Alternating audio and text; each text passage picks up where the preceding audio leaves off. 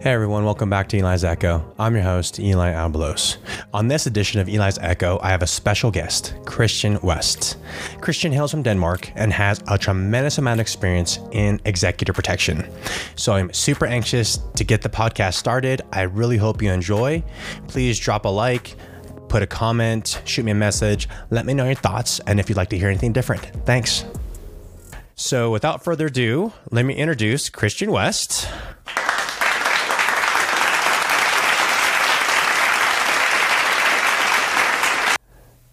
Awesome. Hey, Christian, thank you for being my first guest. I have to play with these little sounds here and there, but hey man, it's awesome. How are you? It's the first podcast I've ever had a standing ovation or a standing applause. I like that. I like that a lot. It won't be the last time, I swear. How you doing, man? Good. I appreciate you being here, Christian. It's been a long time since, we go way back, but it's also been a long time since we chatted. So I'm actually really excited to have a chat today. Just to kind of dig into, your experience and then what you have to do. So Just thank you. I appreciate it. Oh, of course, man. Anytime. We've always had a good dialogue about things. And I was trying to think how long we go back, but I would say at least 10 years or maybe even more. Yep. Yeah. No, you hit it on the head. And so for those that aren't aware, one of my previous roles was at Apple, and that was when I got first introduced to Christian, specifically because he's an expert in the EP world. And I think it goes back, Christian, probably 2013. I was at a conference and San Antonio, Texas. There you go, man. It was Texas. Yep. And Ivor, I met Ivor first. He goes, "Hey, I have someone I want you to meet." There you go. And that was it, man. Yep. It goes back from there. Yep. I remember. Funny how time flies. Awesome, man. Right? You have a better memory than I do. I forgot to San Antonio. I'm like, it was somewhere in Texas. Yep. But awesome, Christian. I appreciate you being here. Can you just give us an introduction to the audience about who you are, insight into your experience, and maybe the insight into the many companies that you've started, just so that folks get an understanding of who you are. Sure. Well, Christian West, as you mentioned, born and raised in Denmark, in Europe, kind of came into the EP industry or executive protection industry early on, already when I was in my early 20s. I was lucky enough to work for some Danish producers who ended up having a career here in the U.S. So they brought me over to protect them, and did that for about 5 years in Hollywood and around the world.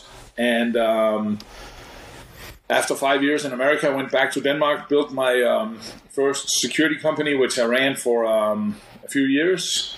Was lucky enough to sell that to Securitas back in the days when they also bought Pinkerton and a couple of other companies, and they were betting big on special security, not just guard work. So executive protection was one of them, and I worked with them for a couple of years. And after my time was over with them, I started my company called AS Solution, which grew from Denmark to 16 locations, actually 18 locations around the world. And with the company, I moved back to the US and have been here now for, I would say, 13 years. And I recently, or like 3 years ago, actually to be more precise, sold AS Solution to Allied Universal. And since then, I took a little bit of time off to kind of figure out what I want to do and if I was kind of ready to retire or not, but found out pretty quickly that that wasn't for me.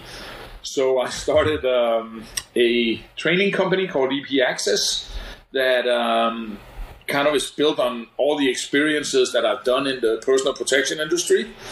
And I used online training as the primary delivery tool, but it's of course backed up by a bunch of personal training, either by myself or by a cadre of instructors.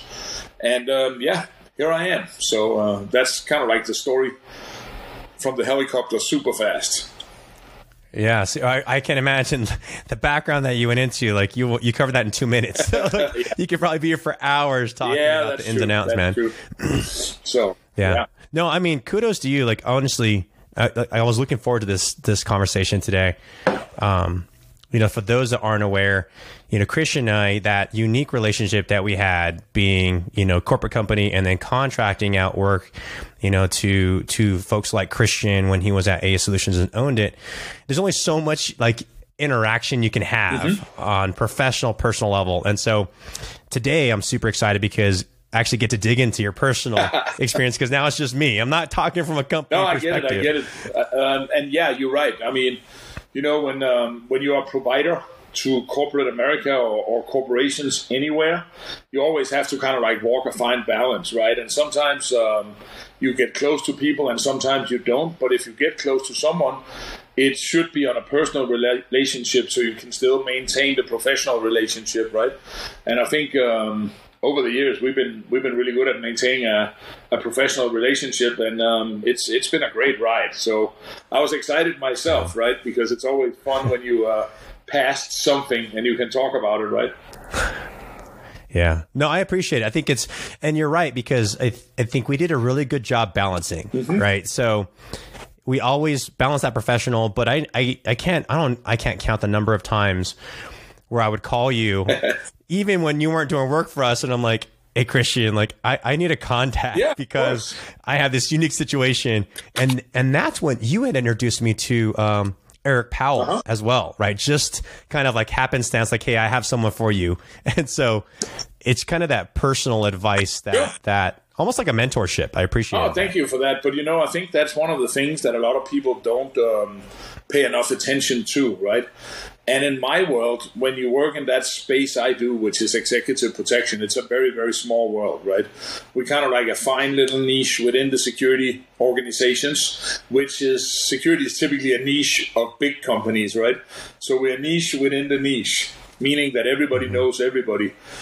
And I think that one of the best ways that you can actually both be a good person, but also run your business and make sure you have long-term value and make sure that people remembers you as a personal and an approachable partner and a professional player, is to not be afraid of sharing, both share information and share contacts and help each other out, right?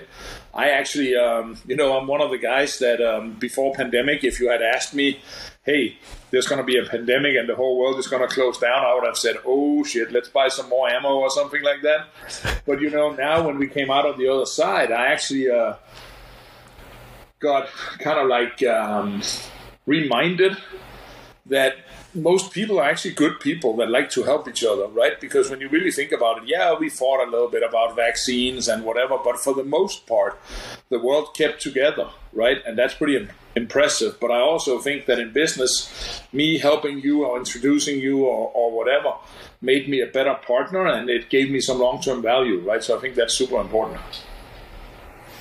No, that's great advice and wisdom. I think what's interesting is, as you mentioned that, one of the things I try and through my podcast, or, I have, a daily dose recording that I do for folks, just again, trying to push in motivation.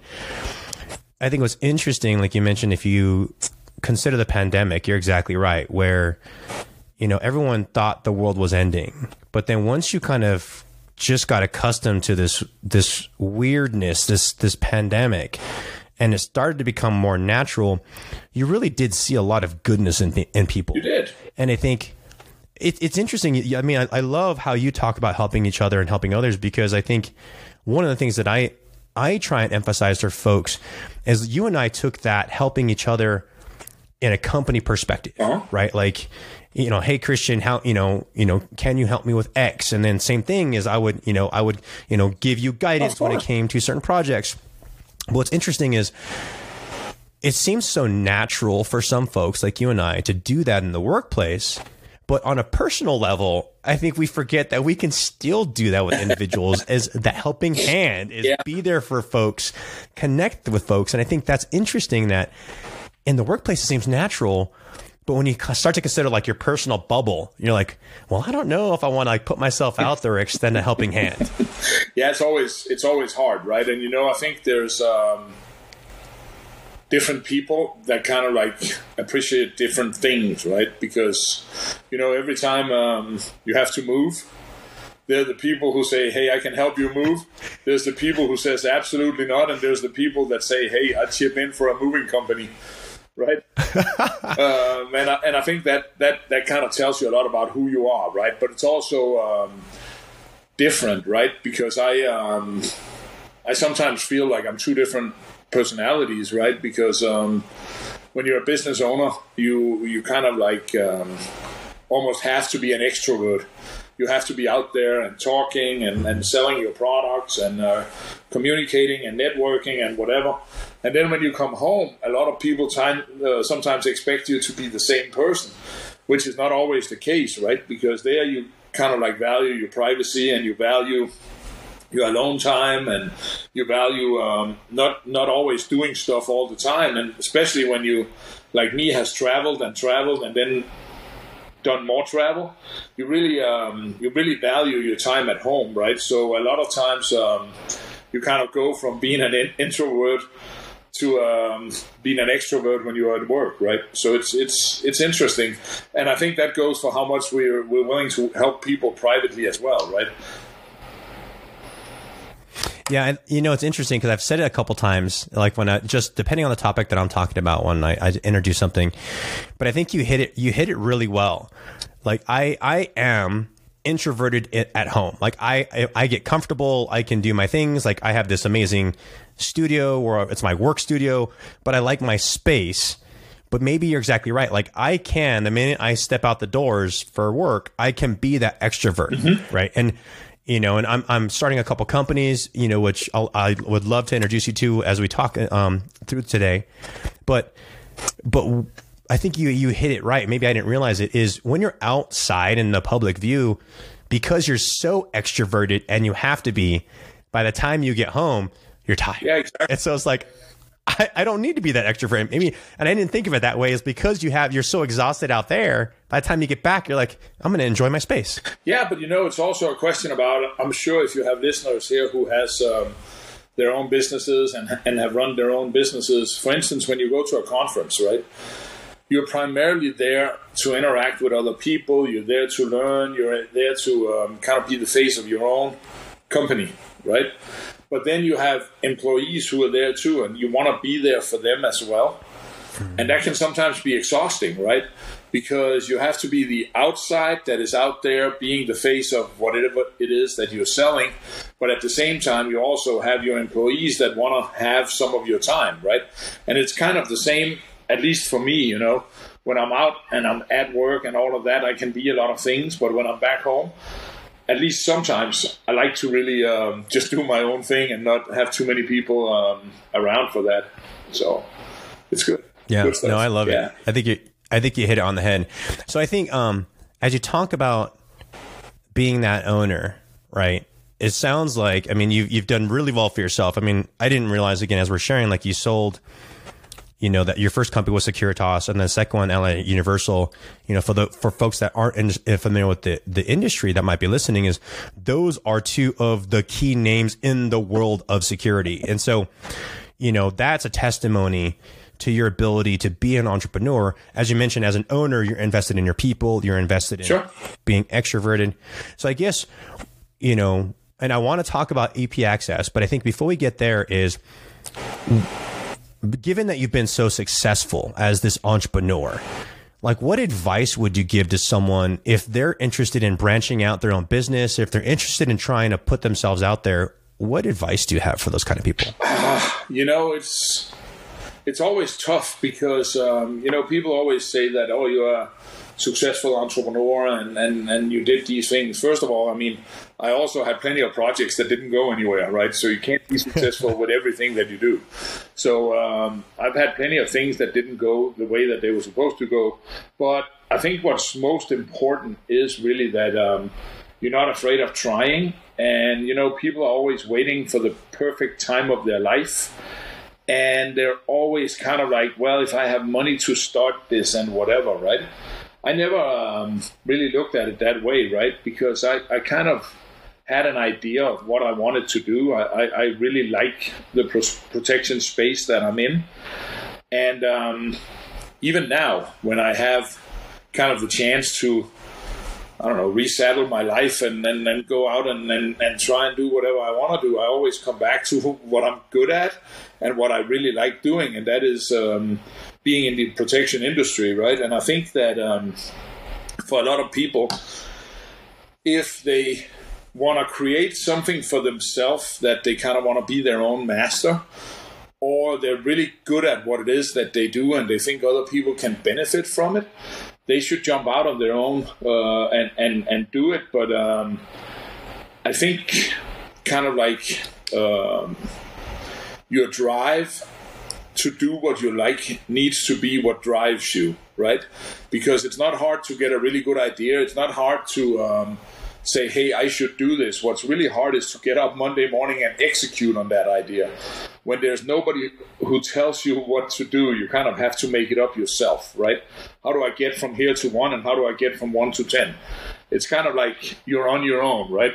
And that's the hard part about being an entrepreneur, right? So I guess the advice is don't be afraid of doing it and don't be afraid of failing. What is it? I'm not that much of a quote guy, but I really like the quote Michael Jordan said about, I think it was him who said that you miss 100% of the shots you didn't take. Yep. And I think that's such a good quote, right? Because it is kind of the same for entrepreneurs. If you don't try, you never know if it would have worked, right? No, I love it. I think, and I appreciate that. I think as I try and create messages for folks as well, I think, one of the things that I've had previously is, it's been said that like fear is an acronym for false events appearing real.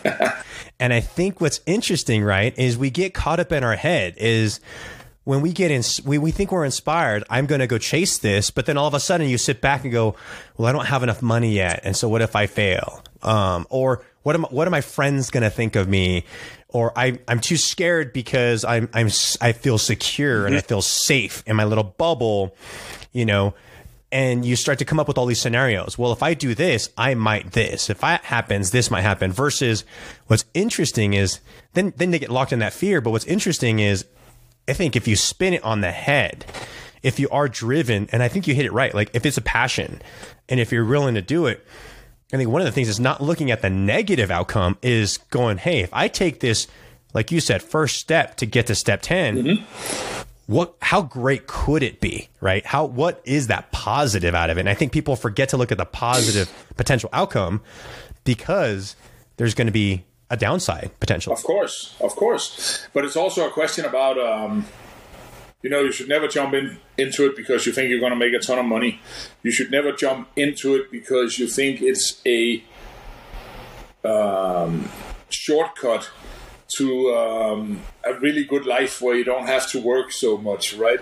A lot of people say, oh, you work for yourself, so you don't have to kind of like you can take off whenever you want and all of that stuff, right? And of course, there's an element to that, but when you work for yourself, there is no such thing as taking off, right? It's just moving the time around so it fit. And a lot of people look at how great it would be to be an entrepreneur, and it's such a fashionable thing, and especially us who worked in Silicon Valley, right? I mean, everybody thinks that if you're an entrepreneur, I mean, instantly you're a millionaire and eventually a billionaire, and all startups is like an overnight success and whatever, right? I mean, it takes time, and you've got to be able to put in the elbow grease, and you've got to be really good at what it is that you do. And the hardest part is you can also never be scared of pivoting, right? Because you got to follow your heart and your clients and your products and all of those things, right? But if you have it in your heart and you believe in it, and then you become really good at what you do, I don't think starting a company and making something out of yourself is that hard. It's hard work, But a lot of people can do it, but they don't do it because they're afraid of losing the safety net, or they're afraid of kind of letting go. And that's probably the biggest downfall most people have when we talk about entrepreneurship. Yeah, no, I love that. I think, like you said, is be realistic. Yeah. Right? Like, it's not going to be easy. There's long days. But I think what's interesting, and and maybe we could tie this into EP Access, but I feel like, because I have a handful of things in the air that I'm working on. Mm-hmm. Like I'm just about to launch my a Bitcoin ATM company. Going to get that out there. I'm about to launch a consulting company. My book's coming out next year. And what's interesting, though, is those are really big feats on top of my full-time job with Google, on top of, I'm in a doctoral program trying to get my doctorate. So there's only so much time in the day. Yeah. But I'd be interested to hear from you, like, when I feel like when I'm actually doing something I like, mm-hmm. even though it's hard, it doesn't feel like work. I'm putting in the effort. But it feels almost effortless. It doesn't, like the other night I was like, man, it's already midnight, but I was working on some content for my consulting firm. So it's like, what are your thoughts there? Like, tell us like why EP Access for you, or what's your next step? What are your thoughts? Well, the whole thing about time management is one thing that always kind of like makes me smile, right? Because every time I'm out with friends or meet family or hang out with people, they go, hey, did you watch this movie? And I go, no. Did you watch this TV program? And I go, no. And people always kind of laugh because even though I've been in the personal protection space, I have zero idea of who famous people is who, right? Because it just doesn't interest me that much, right? And I'm not me, Eli, I'm not like an intellect person in any way. I'm not very book smart, and I'm not like numbers smart, whatever. But for some reason, I have figured out the protection space that I'm in, and it never feels like I'm working. Because the funny thing is, after I sold AS Solution and pandemic hit, I probably took a year off where I kind of didn't know which way to go. I was kind of like, didn't know if I had the time off. And, I needed some time because I had been traveling more than 250 days for the past many, many, many, many years. So I needed some time to find myself. But after I found myself, I also found myself sitting and nerding out on my old kind of like work and the things that I'm really, really interested in, which is the protection space, right? And I realized that in all these years, and even today, it doesn't feel like work. Of course, there's stuff that I need to get done for the company that I don't like doing. And of course, there's stuff that I like better than other stuff. But at the end of the day, it's me and one of my really good friends that has worked for me for years. We would always kid to each other and say the worst thing that could happen is that we have to have a real job, right? Even though we're running a company that have, I don't know, we were at $68 million and had about 700 employees worldwide, right? But it didn't feel like a job because it was just, it was fun, Yeah, that's I love it. No, and I will add for folks that are listening, you don't give yourself enough credit, Christian, right? And I think I think there's several types of wisdom in the world, right? And so as you mentioned, like certainly if as you self-proclaimed, you might not be that academic that is studied up and looking into theories, but I think one thing that you have is the intellectual ability of practicality. Sure. I think you've loved the EP world so much in that industry because you're actual practical. Like you started from the ground up. Sure. Like you've lived this industry and learned the hard way what theory can't teach you. You've been in it, and now it's in your blood. You can't get away from it. No, and I agree with you on that. It's just hard to say that, when you're in it, right, and you kind of get it. And I think this goes for a lot of different categories of work and different categories of the workplace, right? But I mean, yeah, I'm good at the practical side of protecting other people. But when you really think about it, protecting people is keeping people away from danger or keeping danger away from people, right? It's one of the two. And at the end of the day, when you look at it, I don't think I did anything different than other people did, because there's a lot of logistical things involved in it. And if you're good at that, it's hard to say, hey man, I'm a logistical genius, or I'm really, really good at these things, right? Because it's when it comes natural to you and you became good at it, it doesn't feel like it's hard. But then when you see how other people do it and how other people fail and how you can get better, you go, oh my God, they can't figure this shit out, and it's so simple, right? So I get what you're saying about not giving yourself enough credit, but I also think it's a question about, some industries are so much up for disruption. And, when you have some good ideas, people ask me all the time, like, you're coming to the end of your non-compete, are you going to do a new AS solution? And I'm like, hell no.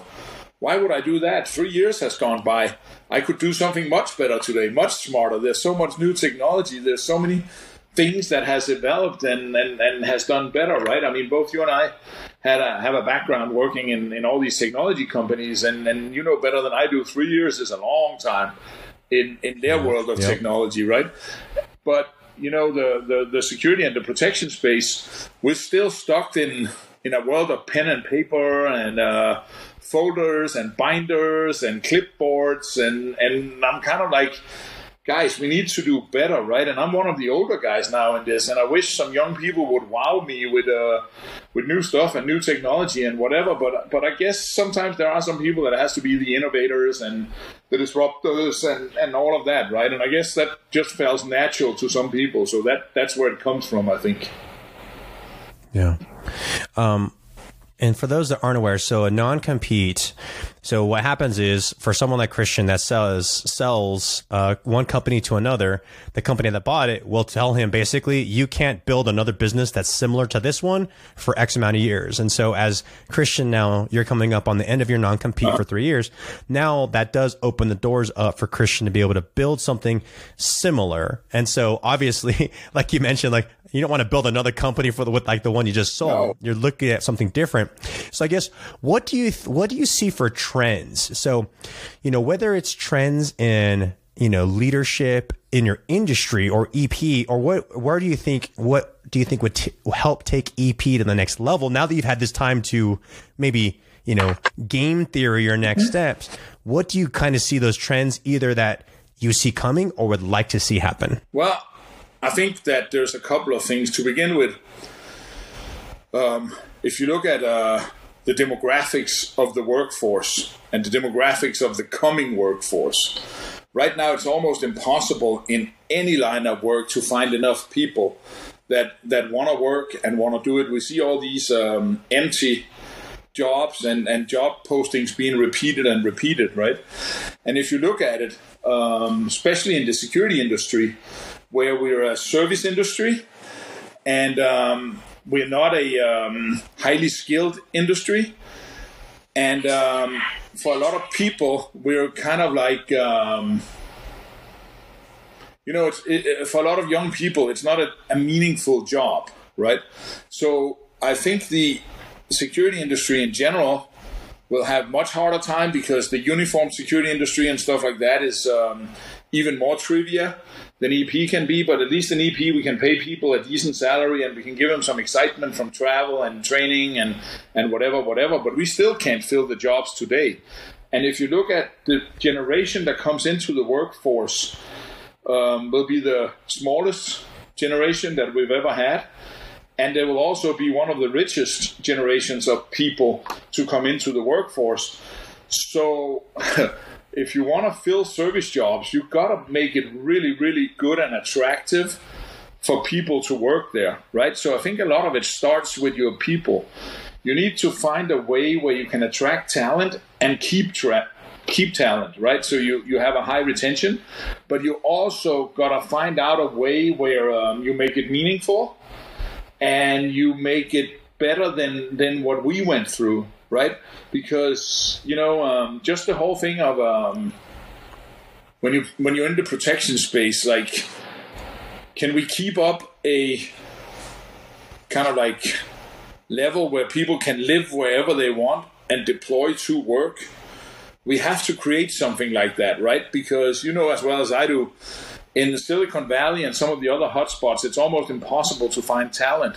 But if you go to some of the mid-American states where they don't have the same options, if you can be a protection guy and make over $100,000 and maybe live in Omaha and fly to wherever you get deployed for 2 weeks and come back home, all of a sudden you're a city king if you can make $100,000 in some of these cities, right? And there are plenty of talent in these cities, just not plenty of talent where our clients are, right? So I think one of the biggest trends that we're going to see is somehow we got to figure that out. And our leadership that's going to lead these new companies in the security world, one of the first things they're going to figure out is how are we going to attract young people, and how are we going to attract talent, and how are we going to make it interesting for them to stay long enough.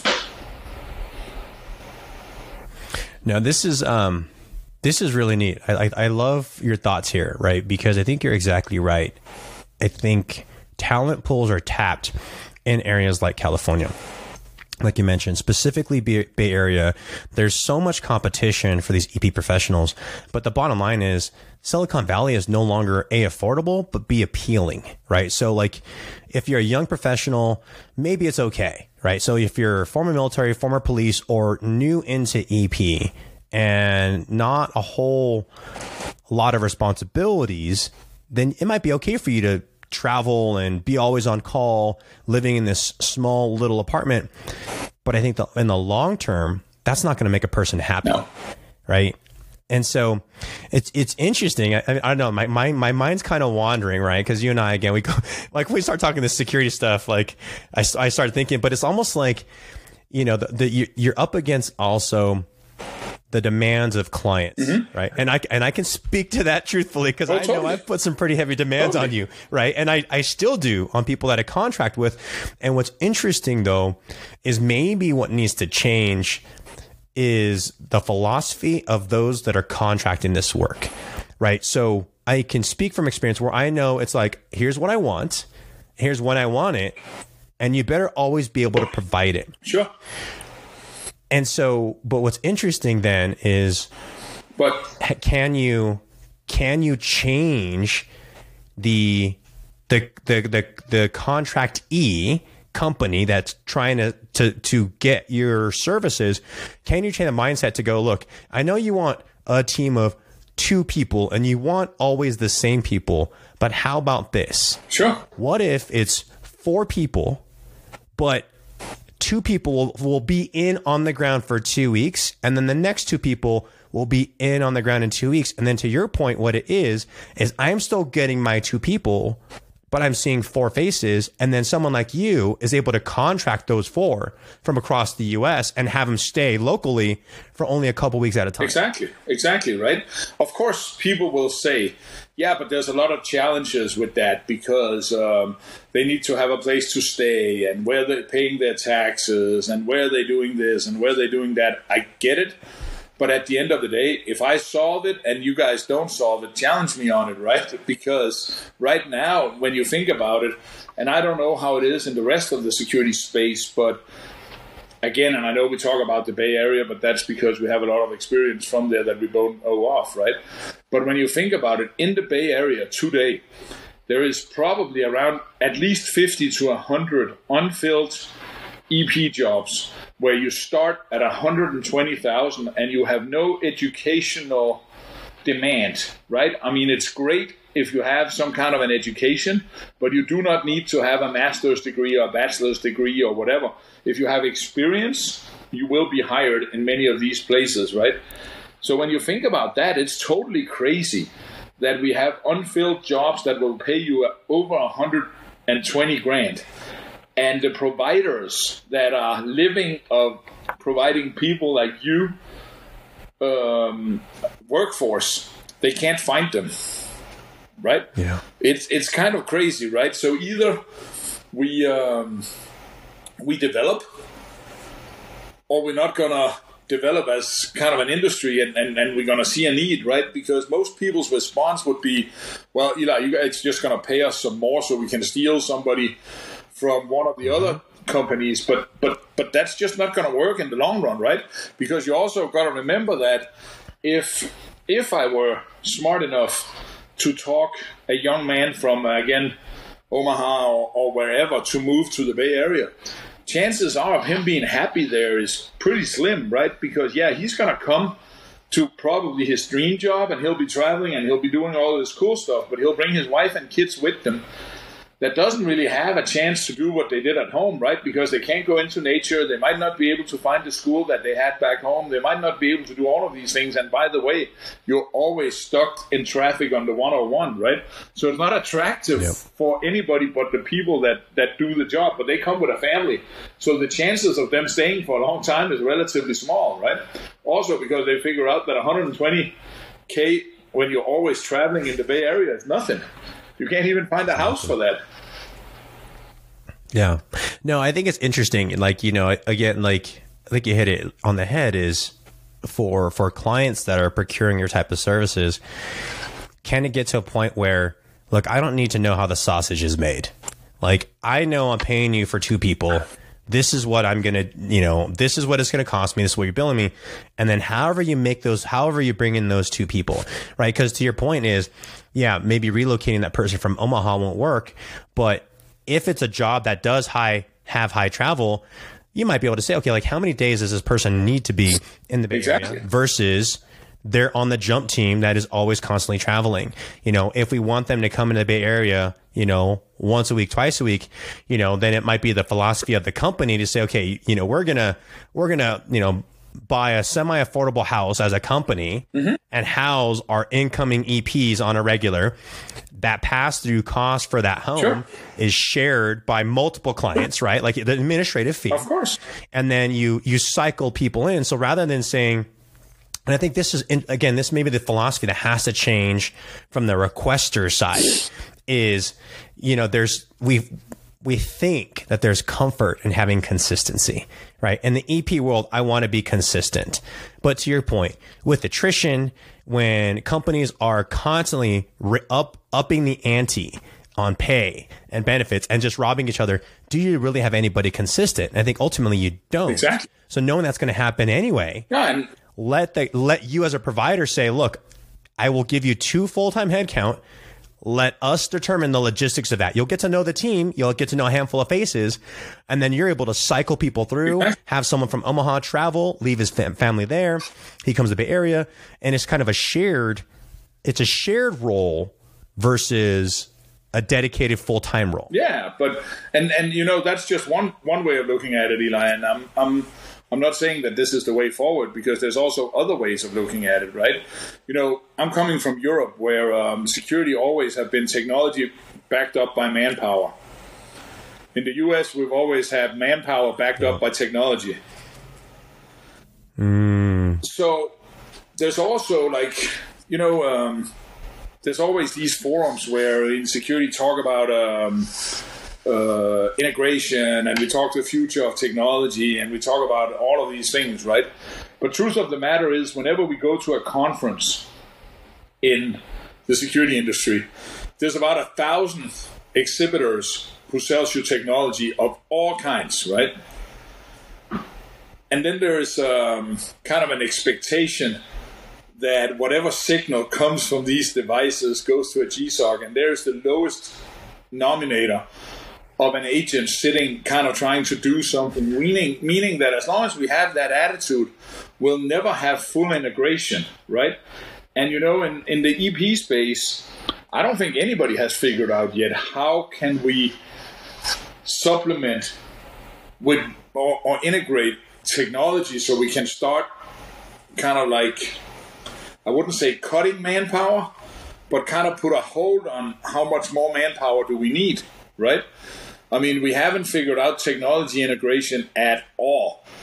we say we have, and we pretend like we have, and we talk about we want to do it, and everybody sits there and go like, oh, we're so good. And what it really is when we talk about integration is that IT has figured out how to be integrated with the security technology, but we haven't figured out how to integrate the security personnel with the technology so we can start getting the synergies, right? And the same synergies, you can go the other way and say, if you needed 2 guys on a protective detail, what if we can start using cameras and scanners and whatever, so you only need 1 guy, or only need 1 guy some of the time?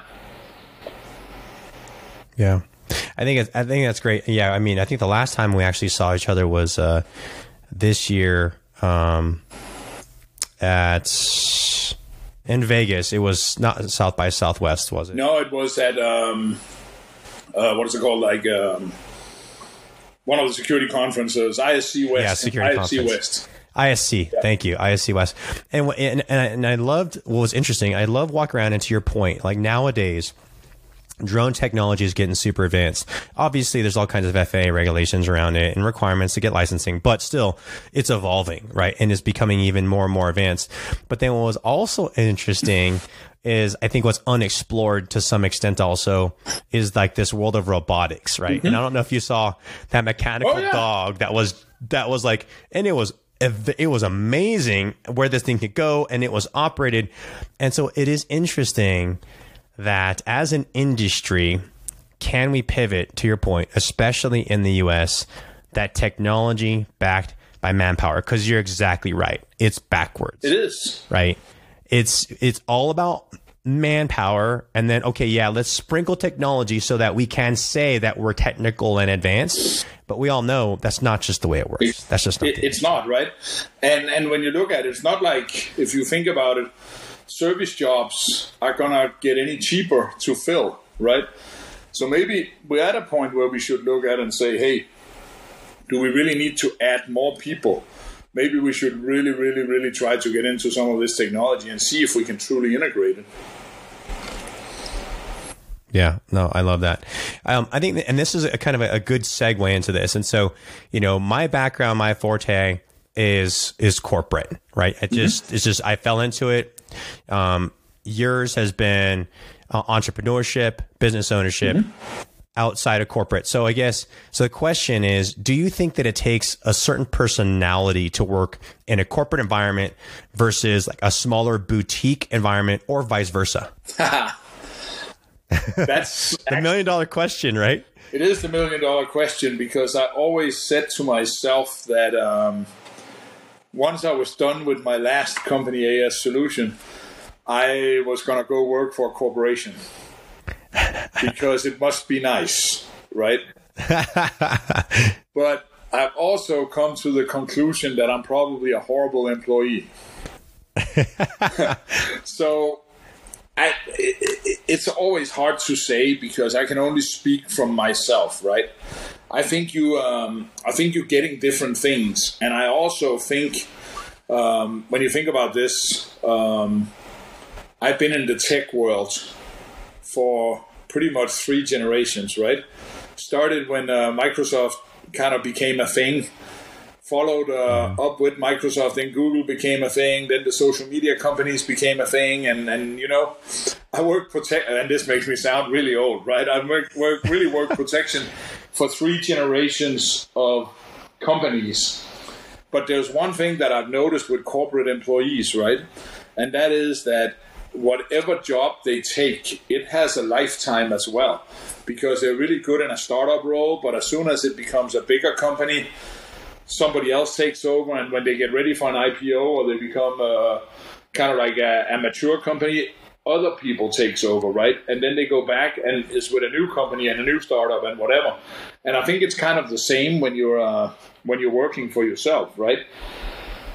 And one of the things that we always were kind of wondering in my little world of companies was, which of our clients are going to grow to be big clients? How can we predict this? How can we figure this out, right?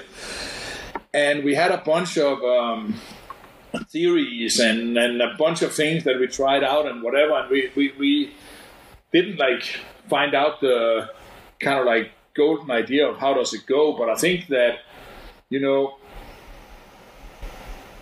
I kind of know what I'm really good at, right? And I know what I'm really bad at. And when I come out and become a partner with a client, if the client let me in and is willing to partner, I can help him do quantum leap in the beginning. But once we get there, somebody else in the corporation takes over. And then as the boutique vendor, you kind of like become less relevant, where in the beginning you're really relevant to lift them there, right? And that's kind of the niche that I built. And I don't think I can do that on the inside of a corporation, right? But that's what works for me as a very boutique owner, right? And you know, I've talked to this with some of my colleagues, and some would call them competitors and whatever, about what our different companies were really good at. And I usually say that for me, really complicated EP details with a lot of moving parts tends to find me, where I'm not really good at really, really simple stuff because it doesn't kind of like stimulates me enough, right? And I think if you really kind of go in and dissect this for yourself, you figure out who you are in business, but you also figure out who you are in life, right? Because you need to figure out what's fun, and that's what you need to work with, because then you become really good at it. Does that make sense? Yeah. Yeah, no, that's amazing. I think you're exactly right. I think it's interesting, you know, like I can, being on the corporate side, I can testify that I do feel like some roles have a timeline, or as I like to say, to an expiration date, where, you know, there's only so far I can go in this role. And either there's one or two things, like you said, is going to happen. Either I outgrow it and I leave, or the role outgrows me and I leave. Right. And to your point. And so like, there's always that constant balance in the corporate environment. But at the end of the day, I think as you hit it well, is regardless of the path you're on, be it smaller boutique or corporate, you have to know what you like, right? You have to know where you would thrive. To your point, you thrive in ambiguity, in complexity, in complex details. And that's what keeps you going. You're right. Like I my opinion would be, in corporate, you would get bored because like, things get complex, but it ebbs and flows until a point where it's fairly stagnant. Yeah. And you know, for me, you know, I have multiple times let my job take me around the world with no safety net. I thrive like that. You know, I'm not one of those persons who kind of like lay awake wondering about all the bad things that will happen tomorrow or potentially could happen tomorrow, right? I'm very much a person that takes things as it comes, and I'm very good at kind of compartmentalizing worries and happiness and whatever, right? And in general, it makes me really happy to have that, right? But other people would be scared shitless when they don't know how to pay the bills, or if we're gonna make it home on time, or whatever, right? And you know, I guess we're all different that way, right? And I think if you're really some people used to say to me that people like me are born 200 years too late because the wagon trains west had already left, right? But I think there's something to be said about it, right? Because every time you kind of like do a road trip in America and you see these great land, right? You kind of think to yourself, what make people go beyond the next mountain? Because it's pretty here, right? Yeah. But it's kind of one of those things where, you know, and I guess it's part of being an entrepreneur, right? Because when is enough, right? When don't you want to do it anymore, right? There's always kind of like, oh man, it could be really cool to do this client. Yeah, but we're already busy. Yeah, but you know what? We should get this one, and we should do this, and we should do that, right?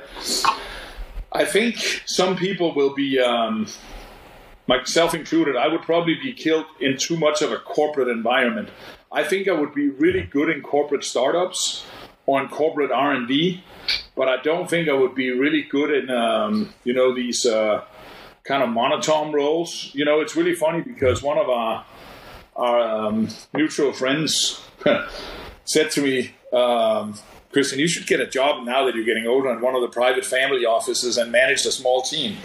And you know, I was so in love with that idea until I came out into the car. And I look at myself and go like, so I should manage 7 or 10 people that do maybe 10 trips a year. You know what? That would probably bore me to death, right? Yeah. So I guess you're right. There are different people for different things. Yeah.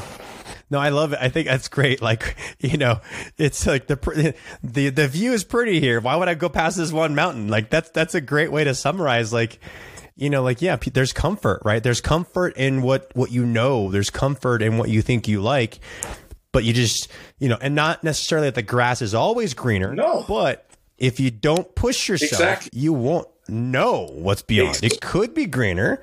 It might not be, but you'll never be able to answer that question if you don't try it. And one of the things, Eli, that has always been kind of like interesting for me is, a lot of the services that we sell is kind of embedded services, right?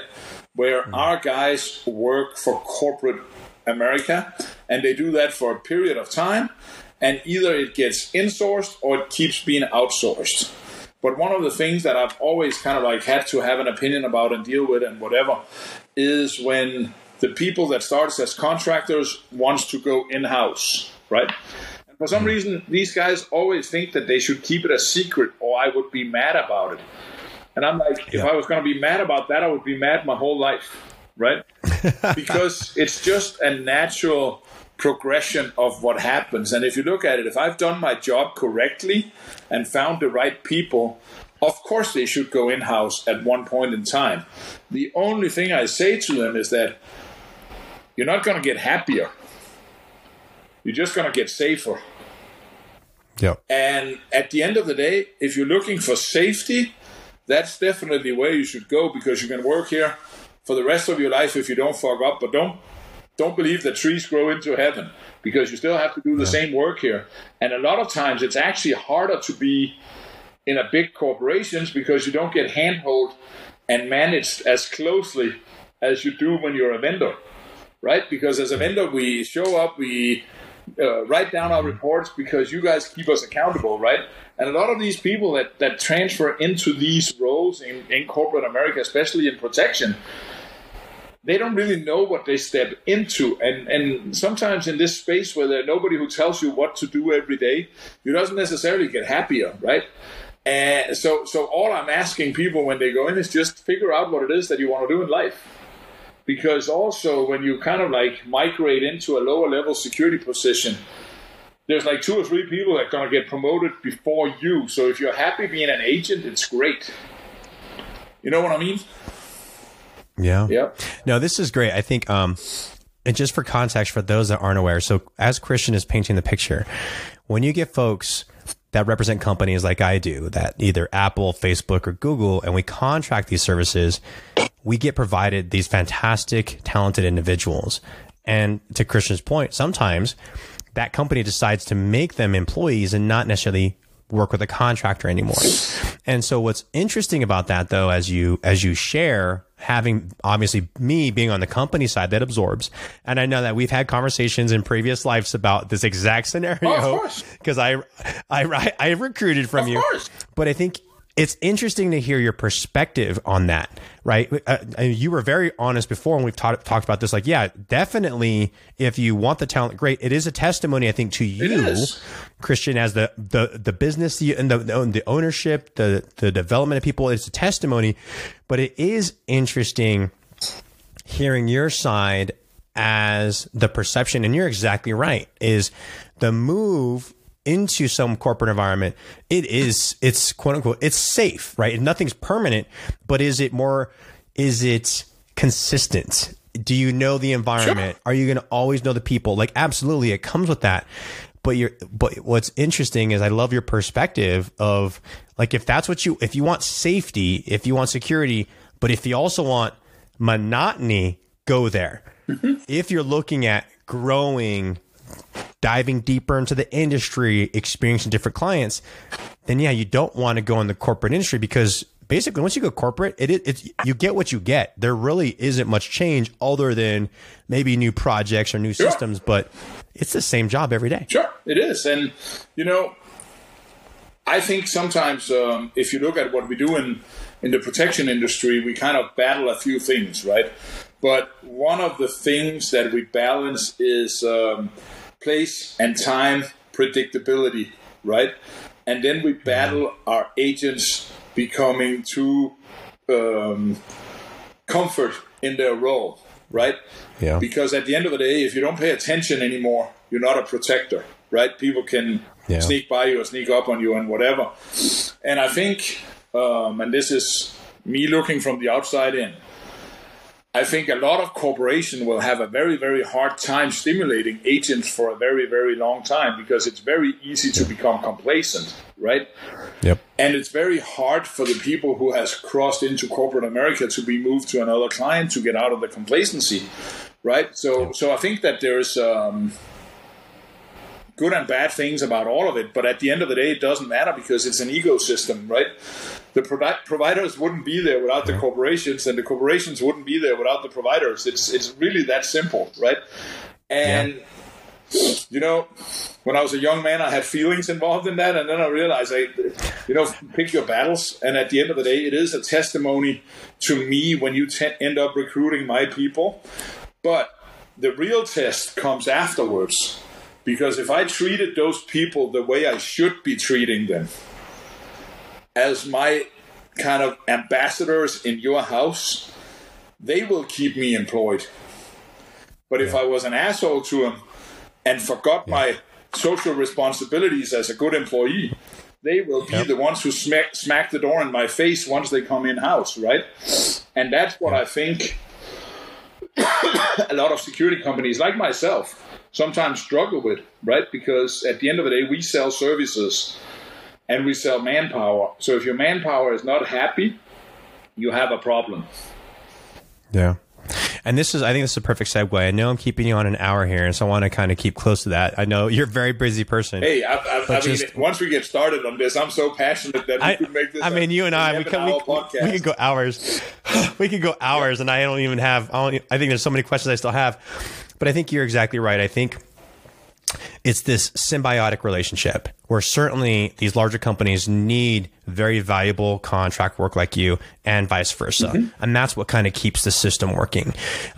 Because also without great companies like you, it makes it harder for corporate companies to recruit talented individuals that they need, right? It's kind of almost like a trial run, right? Totally. And I'm sure you feel this more so than we do from corporate America. It's like, if we can just let's test out this one vendor, they're great, and then we kind of see the people we're getting, then that leads to potential hiring, to your point. But I guess one of the last things we'll cover is, as you mentioned, you have to treat that employee right while they're still with you, because when they move on, they'll then keep you in mind. If you don't, then they will find a way to cut ties. So I guess in that sense, what do you think makes a good leader from your end with this, as you're constantly balancing a global company, like you've done several global companies now, as you balance global companies, as you're balancing relationship with clients, developing employees, what do you think makes a good leader? I think one of the hardest disciplines that can be really, really, really hard, and especially when you're passionate about something, and when you've been doing it for a while, so you've seen a lot of things, it can be really hard to truly listen, right? Both listen to your clients, but also listen to your guys and your employees. And then I think it's very, very important that you're kind of accessible. And don't be weak in any way. Don't mistake accessible, nice, kind of like meet people where they are and all of this for weak, right? Because I think most people, especially in some of the harder industries, is looking for people that are not afraid of speaking their mind. But I think it's very important that you can listen and you can kind of like, I always live and die by, if I have employees, I should treat them as well as I possibly can within the perimeters that we have set, right? Because people can understand the perimeters, right? If you explain to them, hey man, I cannot pay you more than this because insurance costs this. I have to make a little bit. The company has to pay for these things, right? But you know what? If you do a really good job with the client, we might be able to raise the price next year and you'll get more money out of it. People can understand that, but it's also the same to come back and don't be unreasonable, right? If people come back and say, hey man, we would really like to change these things because what the company does doesn't make sense here, and you actually investigate it and it doesn't make sense, change it, right? If it doesn't matter. Because at the end of the day, when you sell manpower, all the people out with the clients is kind of the face that you have, right? They're your ambassadors, they're your diplomats, and they're your highest asset. So if you want to be a leading company and you want to be in the higher end and whatever, it's super important that these employees are happy, right? And you know, you can make them happy in many different ways, but one of the most important ways is to give them room to grow, treat them like decent human beings, and treat them as well as you possibly can within the perimeters. There's no point of not doing it, you know? No, that's awesome. I think, and that's a perfect segue. I think here, you know, like you mentioned, is, you know, accessibility, you know, is a big one to leadership. Vulnerability, I think you hit that great. Some leaders are afraid to be empathetic, to show care and express vulnerability, but it makes you a human being. So that's fantastic. And then that transparent communication, like you said, you can be transparent and honest with people. And I think people are afraid to do that. But once you can say, like, explain, like, here's the why, like, I'm not, you know, this greedy employer. Like, this is the bottom line. Yeah. And here's how you can help me get you more money. Help me help you by impressing the client. Right. And so that's really great. And I love pivoting, right? Being ready to pivot on the business when it feels like it's the right time, right? And change the business if things just aren't working. So that's really great. And the last one you have is, you know, room to grow. I think that one, I think, is really huge right now. I think, to your point, we're going into this era where this new generation is taking the workforce. And I think if there isn't opportunities to grow so people can develop, attain new skill set, potentially leave your company to represent you, as you mentioned, like, if you can't do that for an individual, why would they even bother spending time in the company? Exactly.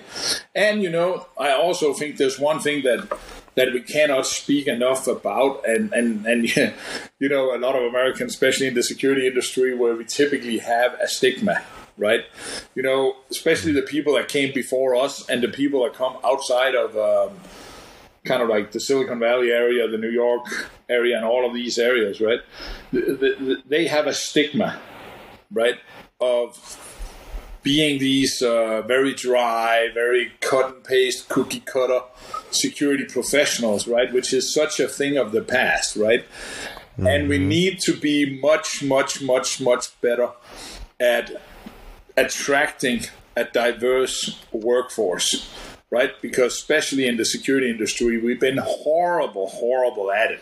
And I get it in the uniformed world, but in the EP world, where we actually can pay a decent salary, and I think for the most part, when you think about it, an EP job is a really good job, right? I mean, you make good money, you do stuff that's pretty exciting. In the security industry, you don't have to stand out in the rain and get wet all the time, and then you get to travel, you get to do all of these things, and, you know, most of the clients we work for even have free food, right? So we need to appreciate that, but we also need to be able to attract a diverse workforce, and part of attracting a diverse workforce is also listening to it and make room for it. Yeah, I love it. Yeah. So this is perfect, Christian. I think I've taken enough of your evening.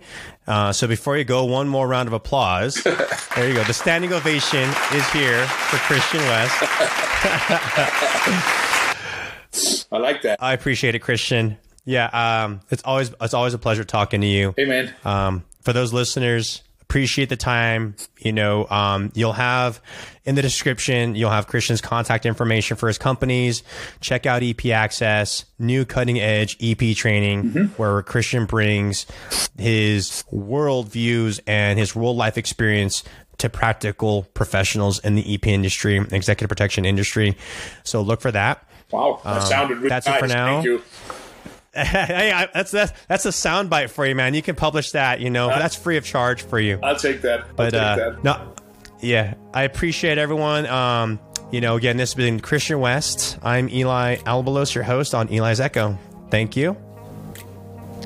I really hope you enjoyed that podcast. Christian West is an amazing human being, has a tremendous amount of experience in executive protection. Check out the links in the description below.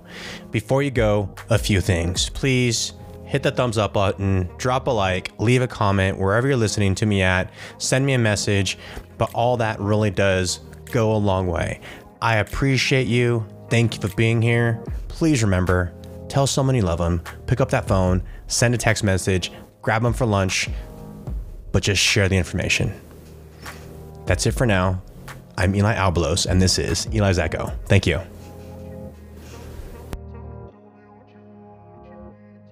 All that really does go a long way. I appreciate you. Thank you for being here. Please remember, tell someone you love them, pick up that phone, send a text message, grab them for lunch, but just share the information. That's it for now. I'm Eli Albalos, and this is Eli's Echo. Thank you.